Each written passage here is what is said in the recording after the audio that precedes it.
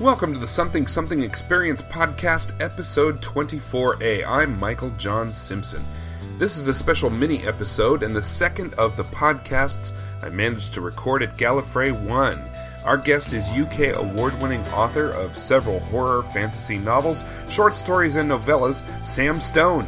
We sat down to discuss her new book series, The Jinx Chronicles, as well as Gallifrey 1, the convention circuit, Sam's other works, Doctor Who, and new music by Sam's daughter, recording artist Lindsay Gold. Fantastic! Here's episode 24A of the Something Something Experience.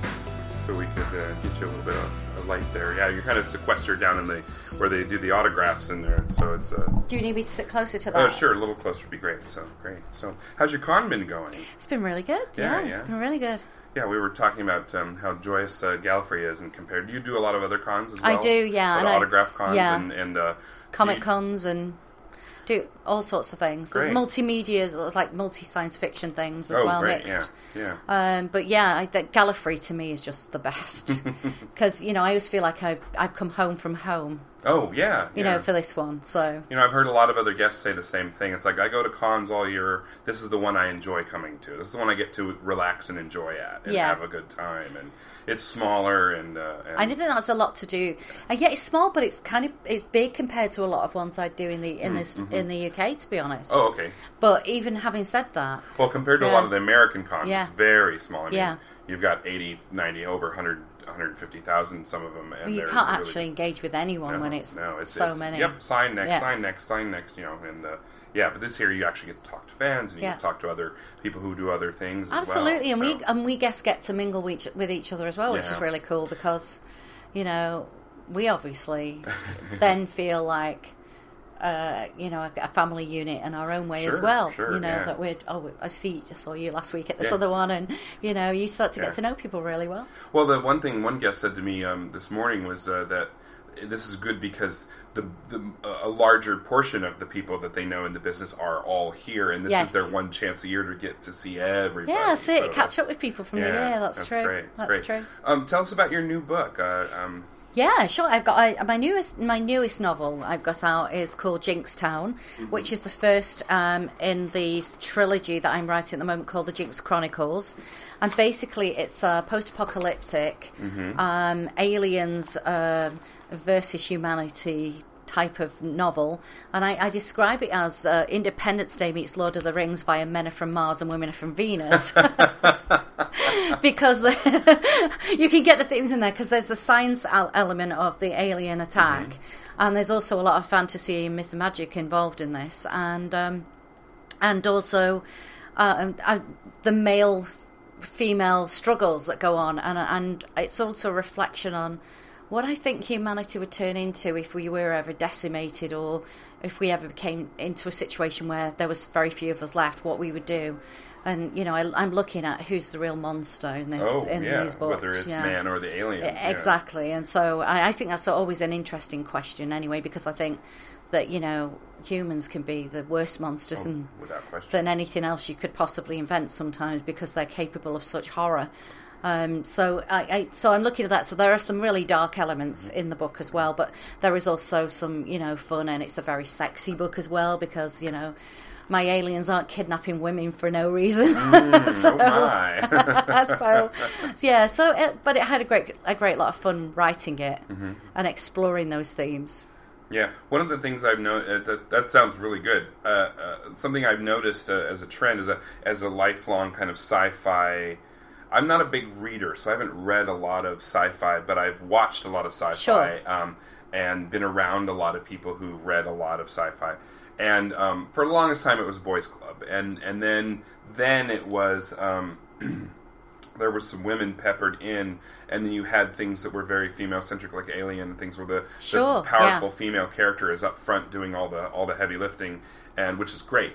But now I'm seeing more of a trend, especially in the last 10 years, and especially probably with Doctor Who kind of leading some of that charge of having men and women integrated into sci-fi without it being sexual or romantic necessarily, and everybody just being people. Yes. And that also goes for people of color, and that also goes for the transgendered, and seeing a lot of those roles, traditional roles, mixed around a bit and mixed through to where this person just happens to be black, or this person just has to be a woman, or this person just happens to be gay or transgender, and it doesn't matter. And it's great. It's interesting because Star Trek, the original series, did that long before anyone else did it. Uhura.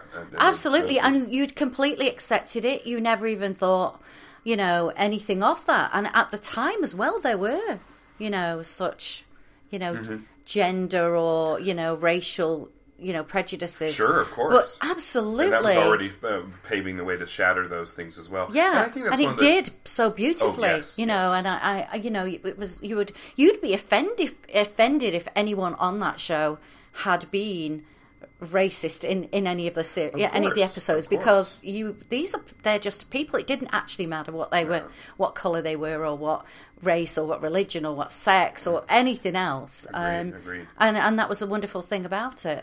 They dealt with kind of, I guess not really racism, but speciesism speciesism on Next Generation, where there were people one group discriminating against another, and it was slightly Doctor Who-ish in that aspect, because ultimately the Daleks and the Cybermen and a couple of other races have always been about assimilation and domination. Yes. The Borg and other things like that, and basically stepping up and saying, no, we don't have to. Not the beauty of the universe is its diversity, and that shines through in sci-fi. And I'm glad that things have gone in that kind of direction, and especially having grown up in the boys' club and never understanding it and never wanting to be part of that aspect of it, and always feeling like women are of equal footing to men, always should have been treated such. Growing up and seeing that change as an adult has been a very beautiful thing for me, and now especially, and I find British television to be very colorblind, especially compared to American television. Yeah. And now it's getting to where it's also gender blind and even transgender blind as well, and I like that as well. Yeah, absolutely. So, and that is certainly in the last 10 years. I think there's been, a mega upsurge that I think casting directors, in my opinion, don't even look at. When you send a script in as a writer, I don't even think about. I wouldn't make any comment that this one would be that colour or this one would be, it would just send the character. I might have a male-female distinction, that's it. And, and it would be up to the casting director to choose who the right person is for that role. Sure. And it shouldn't matter what, about anything else, really. The same comparisons or notions have been mentioned about Neil Gaiman's work, about how, what was it, American... I can't remember the name of the book, but the American Gods. And the main character in American Gods, in Neil Gaiman's mind, was always a black man. But reading the book, you would never know that. No, that's right. His mind as the writer, he never said, so-and-so is black. Or as a black man, it just... No, it wouldn't even occur to him, you. No. Right, in his mind, that's who he was. But it's kind of like Spawn and some other things that have come out as well, too. So it's really nice. So you said this is part of first part of a trilogy. Yes, it is, yes. And I'm 60,000 words into the second part, which should be finished. I think my deadline for that's about June this year. Great. Because we're hoping to get that out later in the year, maybe August, September. Great. And I apologize, I'm not very familiar with your work, but how many novels do you have under your belt at this point? I've written about nine novels, I think, and about 3 or 4 novellas, and a couple of audios, and let me think what else. Lots and lots of short stories. Great. I've written a couple of screenplays. I've done a Doctor Who spin-off one, actually, which is called it's with Damaris Heyman from the Damons. Okay, yes. And it's called White Witch of Devil's End, and it was filmed by Real Time Pictures. That's not available yet, but it will be out, so I think, as a box set very soon. That's like it's a set of monologues. Oh, okay. So I wrote one of the monologues, and I was script editor on the rest, and there is several really great stories in there. Great, fantastic. That Damaris does on as a monologue. Is Jinkstown, the Jinx Chronicles, is this your first trilogy? Is this your first multi-book work? Oh, no, my vampire series. I've got 5 in that. I'm working on a book 6 for that, but that one's been held up a little bit because I've got other work that's more pressing. But no, the Vampire Gene series, I've got the first book of that's been translated into German now, and I've also got a steampunk series, which is called the Cat Lightfoot Mysteries, and that's on book 3 at the moment. Book 4 has just been commissioned, so they've got titles like Zombies at Tiffany's, Cat on a Hot Tin Airship. Oh, nice. And the latest one, which is also new to Gallifrey, is What's Dead Pussycat. And you exactly, you can't say that without going, What's Dead Pussycat? Whoa, whoa, whoa. You've got to do that. So that's fun. And the next one is Cat of Green Tentacles. Is that a play on Gan of Green Gables? Yes, it certainly is. All right. It's probably going to be more riffing on the Anne of Avonlea story, actually, in this case. Okay. But it certainly is Anne of Green Gables, for sure. Okay. Great. So, yeah, it's all good fun. All right, great. But those for me are a little bit more fun. They're still horror mixed with steampunk, and they're set in a Victorian steampunk New York. Okay. And it's just... I just really enjoy writing those, but they're novellas or short novels. They tend to end around the 45,000 words. Okay.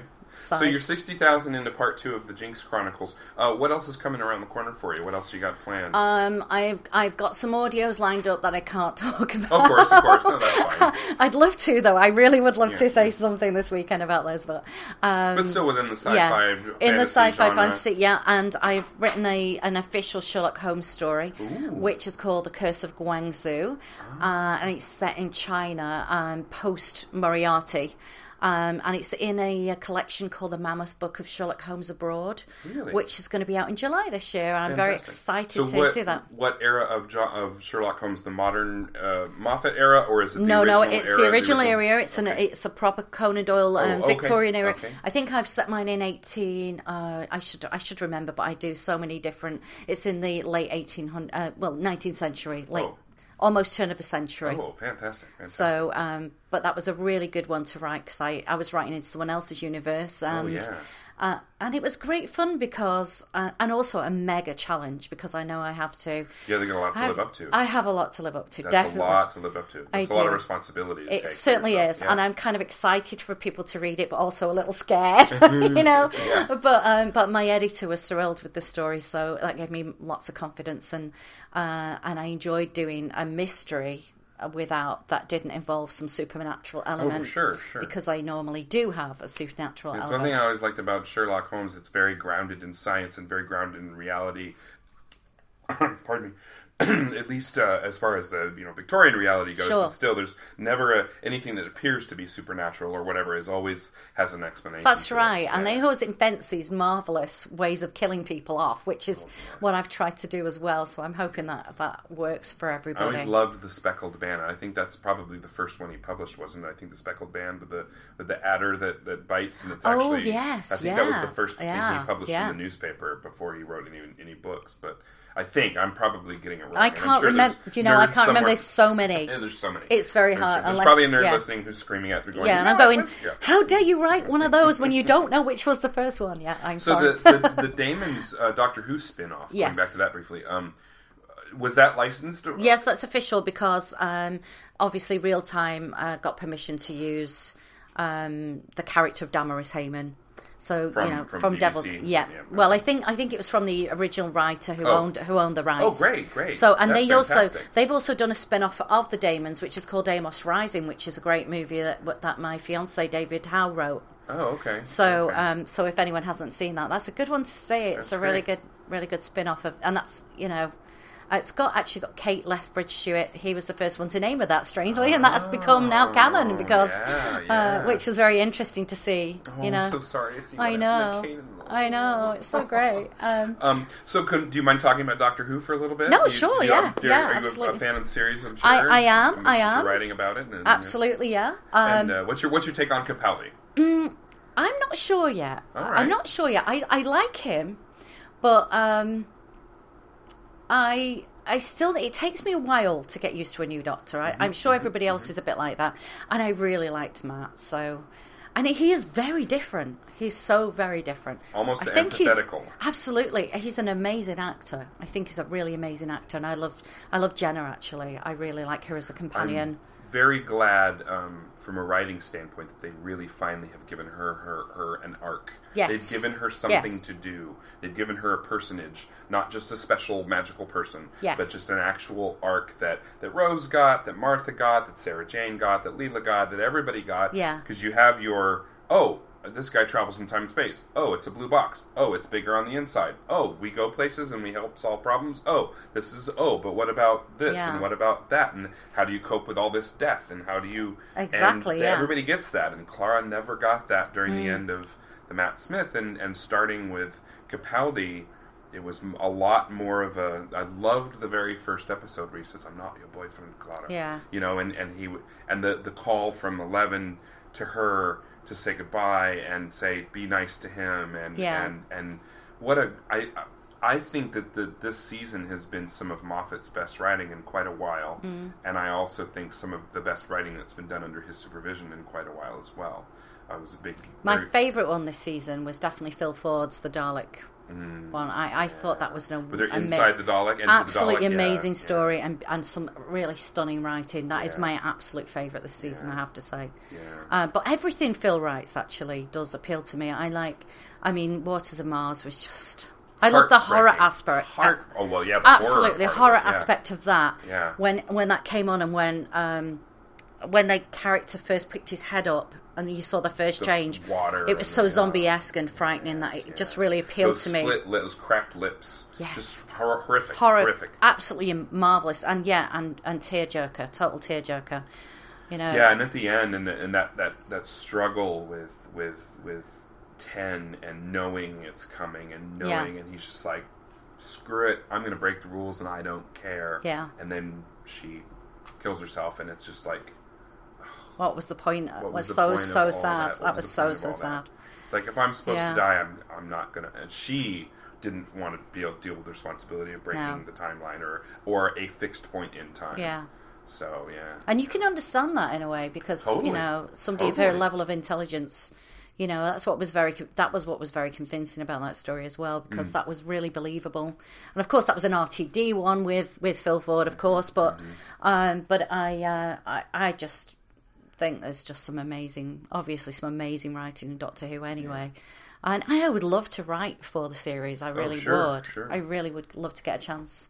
So if anyone's listening out there, I am a female writer that is very keen. I know there's been, I know Mr. Moffat's been having problems finding female writers that want to write Doctor Who, but I would do it. You know, I find it amusing. He keeps asking Russell Davis to come back and write an episode, and Russell's like, nope, I moved on. I'm good, thank you. Well, Russell's done that, you see. That's the thing. You know, sometimes in writing you have to do that. You go, well, I've been there and I've finished with that now, and I'm now going on to, you know, because I started off with the vampire series, of course, and I got to book 5 and I thought, no, I need to do something new now, you know, go on. That's why I ended up in steampunk and, you know, and so you do have to, because it's your own, it's expanding your own sort of horizons as well, making it interesting for you, because I think you could get really tired if you and you'd lose that sort of, what's the word, not just the imagination for it, because you'd never lose that as a writer, but you wouldn't perhaps come up with something original enough to keep that going and to keep the energy going on and what you're doing. Got to keep it fresh, absolutely. Yeah. So, real quick, your vampire trilogy or series, was your vampire series more romantic or more horrific? No, more horror. Okay. Yeah, I don't write romance. I don't write romance at all. Okay. The closest I've come to romance recently is in my What's Dead Pussycat, but then it isn't romance. But you have to read it. I won't say spoilers. Okay. All right. But it isn't. It looks like it's going that way, but it's actually something else completely. Okay. So I prefer my vampires gross and gory and horrific. Me too. And have you read any? Did you read or are familiar with the Guillermo del Toro and Chuck Hogan? The Strain? Yeah. Really good series. I love the TV series. The TV series. Amazing. We've only seen.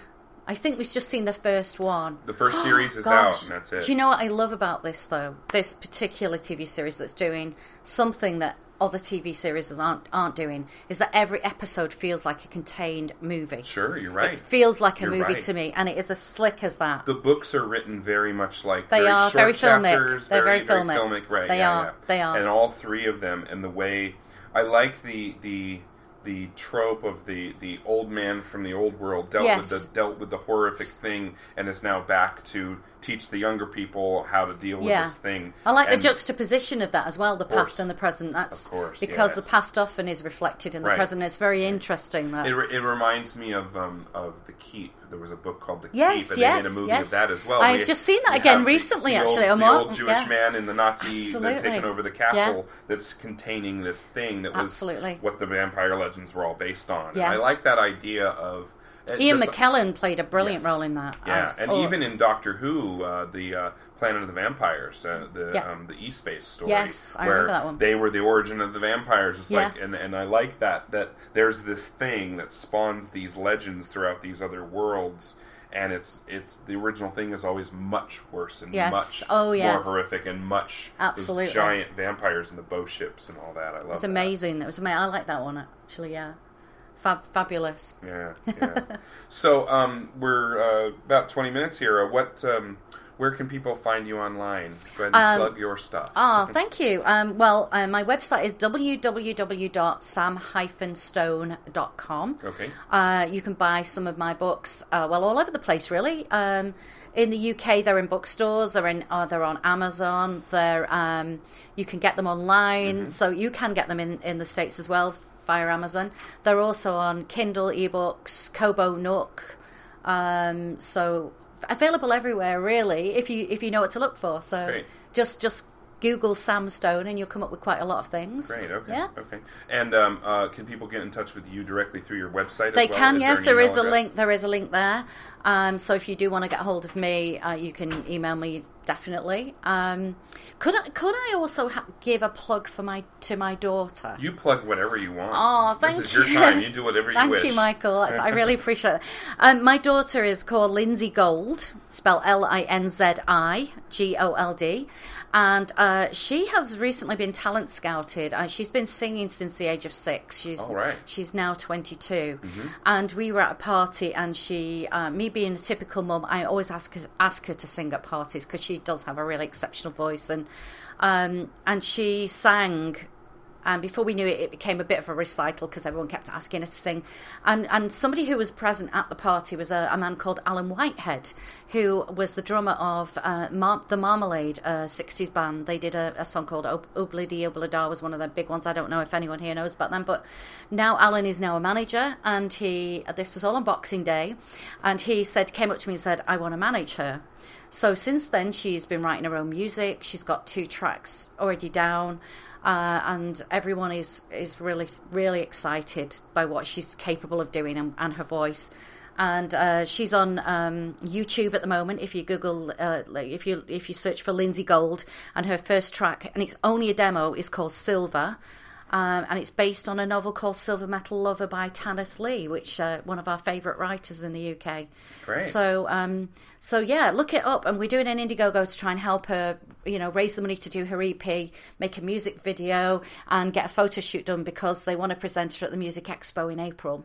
Great. So, but hits mean something. Hits and likes mean something to the labels. So, yes. If anyone goes on YouTube and likes it or leaves a lovely comment about there, I know how I'm her mum and I love her, but I know you will love it if you listen to it. Great. And if you like Michael, I will send you the tracks if you want to put them on the podcast to play along with. I can email those to you.